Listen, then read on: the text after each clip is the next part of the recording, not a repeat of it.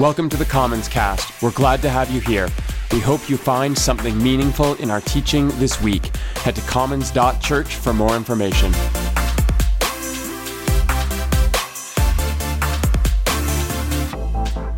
Today we have our penultimate summer story, another story of light, as we turn our attention to some of the often overlooked, but on this side of the summer, now encouraging stories in Scripture. In this half of the summer so far, we have looked at Ruth and Deborah. Today, we're going to talk about Junia, and next week, Mary Magdalene.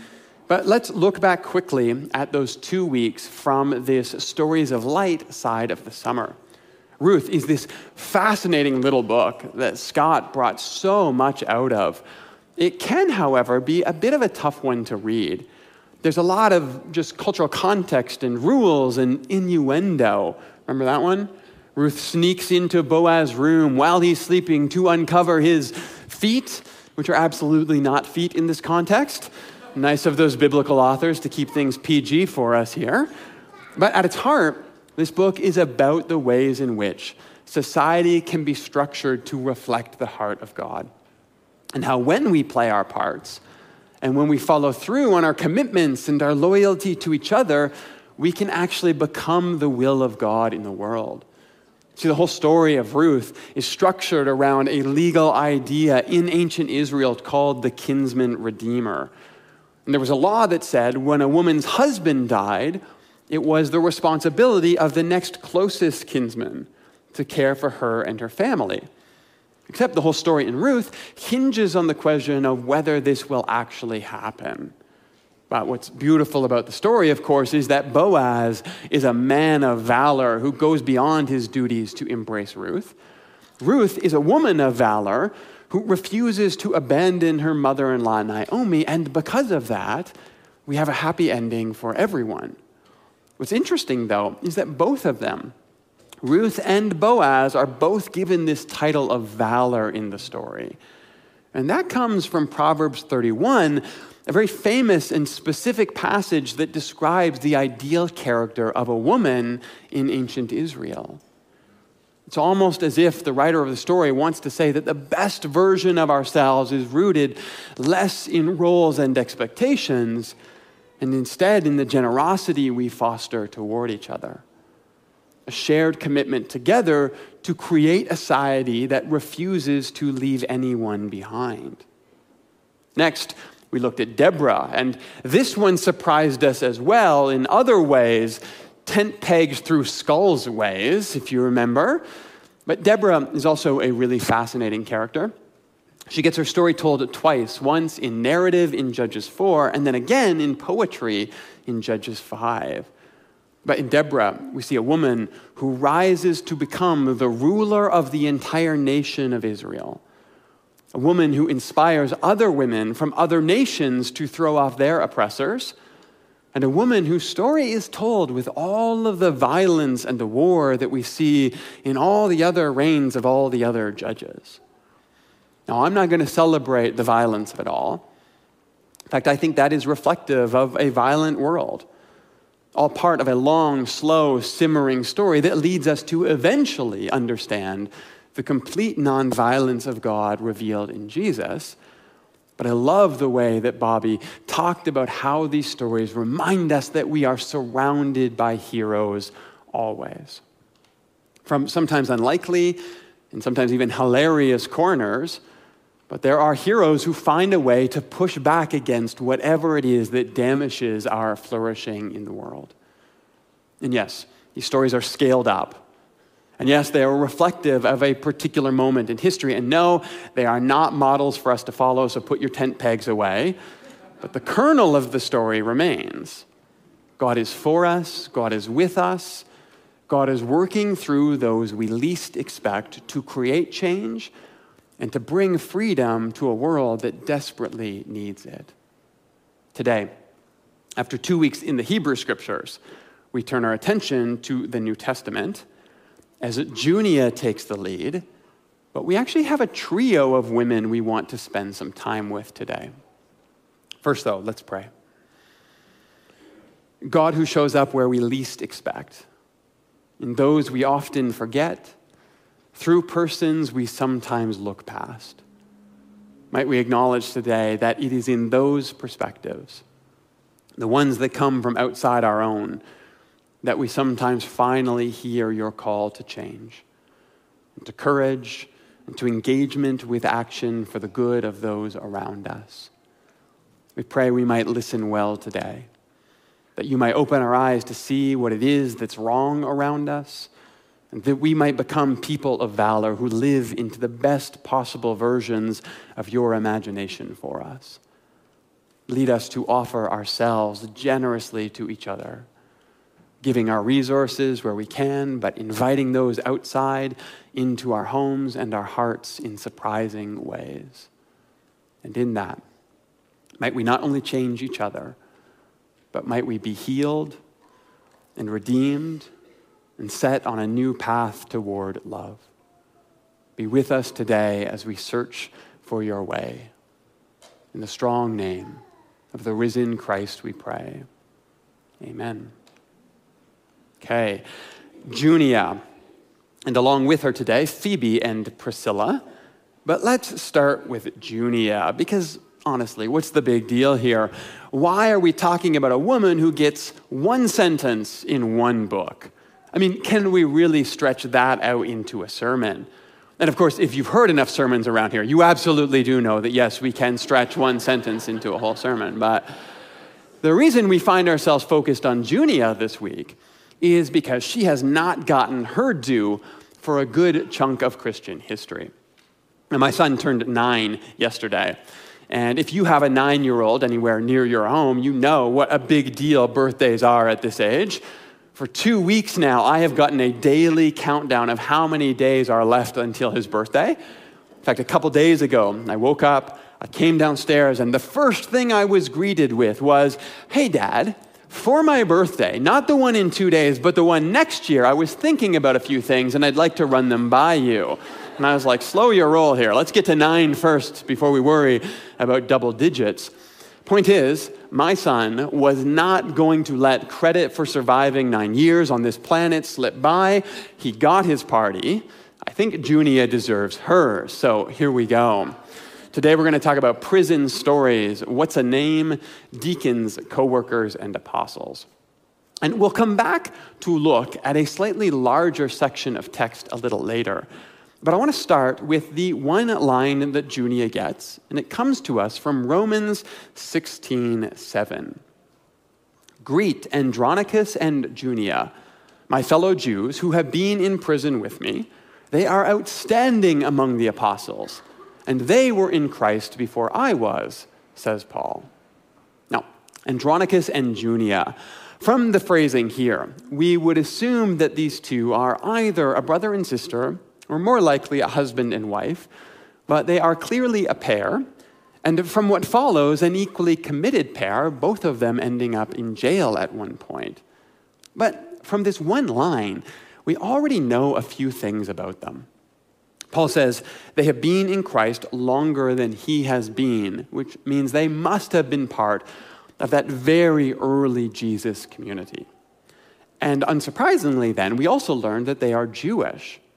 That makes sense. After all, it was Paul who largely took the Jesus story into the non-Jewish communities. And so the earliest followers of the way, even those before Paul, would have been largely, almost entirely Jewish. What's interesting, though, is that neither of these names are Jewish names. Andronicus is Greek, and Junia is Latin.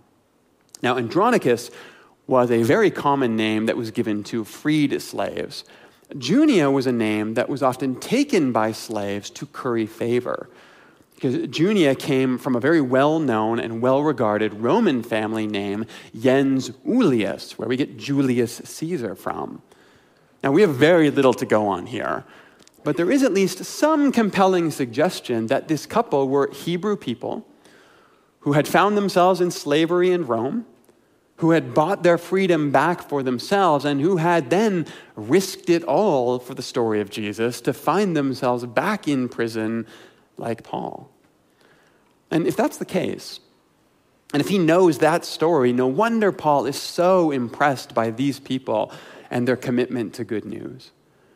Often, I think we might fight for some small measure of freedom in our lives. And sometimes that struggle can actually make us more timid and more fearful about what comes next. After all, if we found some small victory, we've got to hang on and we've got to fight to protect it, right? I mean, I get that. I do. I feel that at times as well.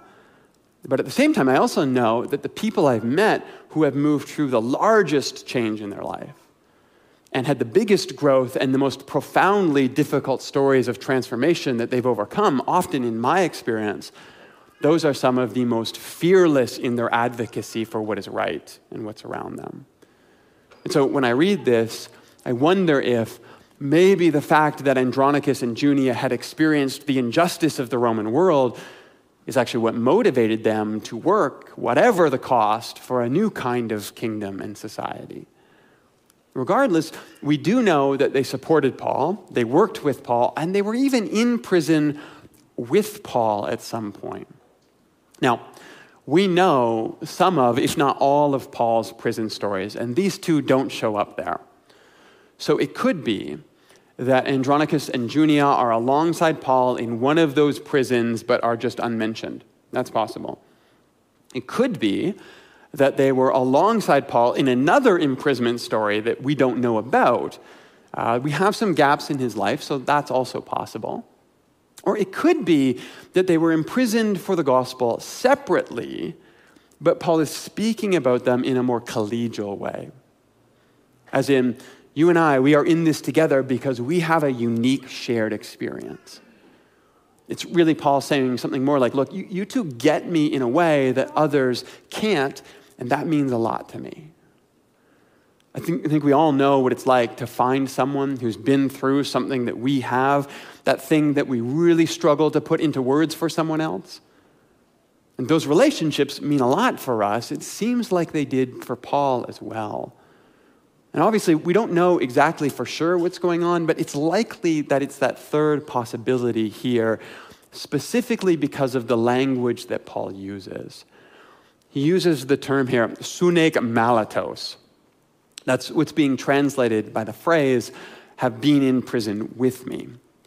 But more literally, what that means is fellow prisoner. And the trick here is that this is not a word that refers to someone who's been thrown in jail. That was actually pretty frowned upon in the ancient world. Unsurprisingly, no one wants to go to jail. But sunek malatos, that's actually a term that carried a lot of dignity and honor with it because it referred to a prisoner of war. So it gave the idea of having been imprisoned for your commitment in your country and your flag and all those patriotic ideals we might ascribe to today. But it actually lines up well with other places where Paul says things like, look, you're not a citizen of Rome anymore. Canada doesn't take precedence for you as a follower of Jesus. You are a citizen of heaven, part of God's kingdom. That's where your allegiance now lies. So to be referred to as a sunek malatos doesn't just mean cellmate. It speaks to the shared commitment and purpose and citizenship that Paul has with them. It doesn't mean we happened to be in jail together. It means I see you as a partner, an equal, a citizen with me. And that's important because Paul also refers to Andronicus and Junia as outstanding or well-known among the apostles. Now, what exactly does that mean? Well-known among the apostles. Does that mean they were well-known to the apostles, as in the apostles knew them well? Or does it mean of all of the apostles, these two were very well-known? Well, know this, it's the second. Truth is, there is debate about this, but it is largely ideological, not philological. And what I mean by that is this. The Greek here can technically be read either way, but pretty much everyone agrees that outstanding among the apostles is the most straightforward way to read this sentence. Well-known to the apostles is possible, but you need to make an argument for why to interpret it that way. And the only real argument here is because a woman could not possibly have been an apostle. Therefore, Paul must have meant something other than the normal reading of what he wrote. And I'm not even stretching things here. That is the argument that is made for why we should take a secondary interpretation here. Paul says other things about other women in other letters to other cities, therefore he can't mean what he seems to be saying here. In fact, translators for the ESV, which is notorious for stretching words into their most gender-specific options possible, they use the phrase well known to the apostles, but then they go even further and they add a footnote that says, actually, apostle can just mean messenger, so that's likely. And that's true. That is all that the word means. The irony is, if you reduce apostle from a title to just the word messenger, then you don't need to find a way to make sure that Junia wasn't one of them. You can just leave it as it says. However, the real indignation here is not from modern translations. It actually goes back much, much farther. Because the earliest attempts to constrain Junia appear to have taken hold somewhere in the 6th century. And back then, the tact was not to deny her outstanding position among the apostles. Everyone accepted what Paul said. The strategy then was to make her a man. Now, to get into the weeds here a little bit, the text actually reads aionion or junion, and that N on the end signifies the accusative case. It's just part of Greek grammar, but it tells us she is the subject of the sentence. And the question is whether that N is a normal suffix stuck onto the end of her name, Junia becoming Junion, or whether it replaces an S, which would indicate a masculine form, Junias becoming Junion. In fact, Andronicus is pronounced Andronikon in this sentence for that same reason. So there you go, perfectly reasonable assumption, Junia is a dude named Junias. One problem though. Junias is not a name. Junia appears in biblical texts and has been found in more than 250 inscriptions. It was a very common woman's name. Junias appears. Anyone want to take a wild guess here? Never. Not in any book or any note or any letter or any inscription we have ever found. It doesn't appear because it just wasn't a Latin name. It is a made-up, theoretically masculine version of the name Junia. In fact, John Chrysostom, one of the very early church fathers, writes in the mid-300s, and he says, to be an apostle is something great. To be outstanding among the apostles, just think. What a wonderful song of praise that is. They were outstanding on the basis of their works and virtuous teachings. Indeed, how great the wisdom of this woman must have been, for she was deemed worthy of that title. I mean, the dude cannot believe that a woman would have been worthy of this, but there it is. Paul vouches for her, and that's good enough for old John. And yet, in the 6th century, we have one manuscript that adds an accent indicating Junias to be the reading, and then 5 centuries later, we get one more that does the same. And on the basis of that, 2 manuscripts against all the others that suggest Junia and had for centuries, it was American translators in the 19th century that decided these 2 relatively late manuscripts, they're designated B2 and D2, they should overrule all of the other manuscripts, and her name was officially changed to Junias in English, erasing the only female apostle ever mentioned anywhere in the New Testament. Now, is it true that Junia was an outlier? Yeah. Just like Deborah, women that rose through male-dominated societies to be recognized as leaders at the absolute highest levels were rare. But you know what made it more rare? When we purposely hid the stories of those who broke through those barriers, empowered by God and recognized by community, because they made us feel a little uncomfortable. And this is where I want to go back and pick up from earlier in Romans chapter 16. See, Junia appears in a larger section where Paul is recounting the many people in the Roman church who have supported and encouraged him over the years. And it's at this point in the letter that he's actually done all of his teaching. He has said everything he wants to say, and so he just wraps up with a series of greetings and thank yous.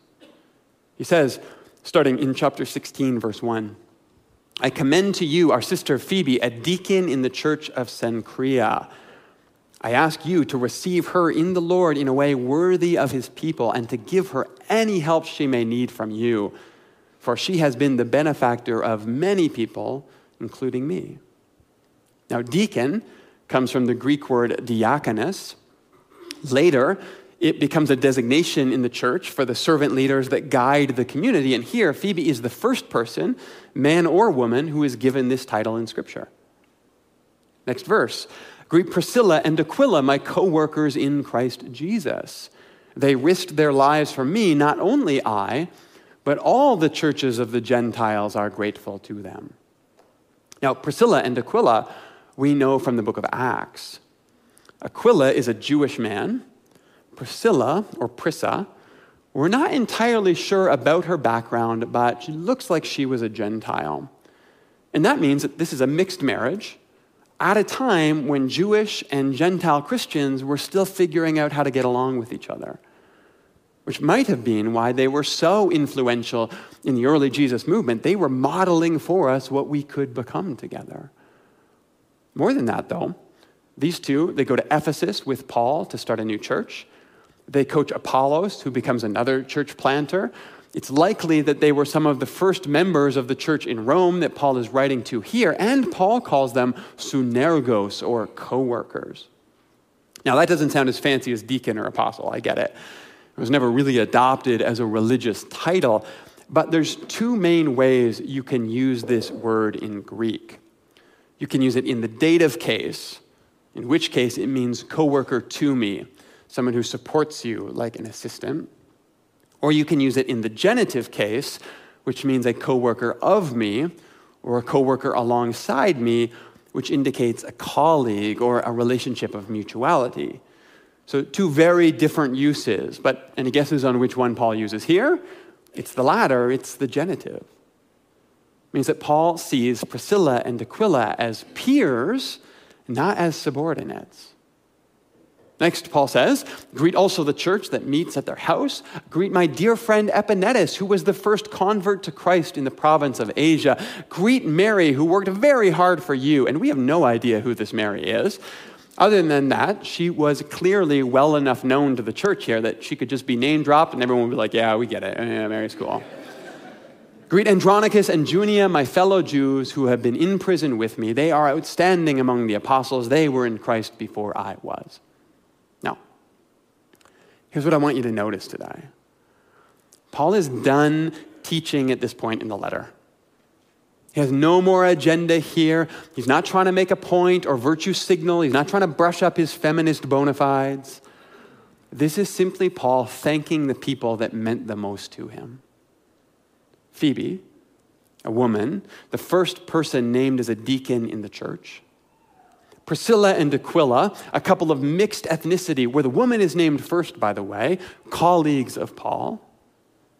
Mary, a woman who carries enough weight in community that everyone knows why she gets a shout out just from her name. And Andronicus and Junia, who are not only apostles, but outstanding among them, models to look up to for even the most well-regarded leaders. You see, what's fascinating about Junia, what's fascinating about this final chapter of Romans is that this is a window into the actual leadership of the very early church. Men and the women who actually shaped the community that we now participate in together today. And yes, in the years and the centuries that would follow, there were all kinds of political machinations and power struggles and social pressures and name changes. Everything we saw in the attempts to erase Junia from our history. And yes, sadly, over time, the church, like a lot of organizations, slowly gave in to reflect the expectations that surrounded it in society. But here, in this glimpse back to the earliest moments, what we see is a community at its most vulnerable, a nascent movement that could not afford to conform to social expectation. And instead, simply allowed the Spirit to empower leaders as Jesus saw fit. See, Paul isn't trying to make a point here, and that's what makes it so powerful. This is an unvarnished look at who Jesus brought to the table when it was all getting started. And yes, as the church moved from the margins of society toward the center and eventually into places of power. It became easier, and it became easier for us to choose leaders that looked like what everyone expected a leader to look like. And to our shame, we actually tried to rewrite our past to reflect those expectations that came from the societies around us. But the best stories have a way of hanging on, even when we sometimes want them gone. And I think that's because Spirit knows that even in the shadow, we need to hold on to the stories of light that remind us of something bigger. You see, Junia is here to tell us that our place at the table is not only open to us, it is necessary for the body to flourish. And if you have ever felt like your story has been written over, or your contributions ignored, like your gifts and perspective and leadership have not been given the weight that they deserve, then know this, that Junia is cheering for you, and that Jesus sees you, and that the Spirit is working through you right now in some way, trusting that shadows will always give way to the light of Christ that is in you right now. Let's pray. God of all grace, who works in and through every single one of us, who invites us to find our seat at the table, bringing the unique thing that only we can bring to those around us. We pray that your infinite welcome, your space that you have reserved for us, would somehow not only give us the right to sit, but it would help us then to see those around us and what they bring. To recognize that our perspective of the divine is limited by our human experience. But when we come together, and we share our insights, our perspectives, the ways that Spirit is speaking to each of us, and we put it together, we see you more deeply and more clearly than we ever could on our own. We pray that we might become the kind of people who know not only our value and what we bring to those around us, but who can see that gift in others, and who can continue creating space so that all of the beauty of your wisdom, your gift, and your space in the world can be brought to life and to light around us. May all these stories of light, represented by every person here in this room, shine and illuminate your grace to each of us. May we know that you are in us, you are working through us, and that even when our story is sometimes pushed to the side and marginalized, the light of Christ is there, contributing to a story that we may not see right now, but will come to light in due time. In the strong name of the risen Christ we pray. Amen.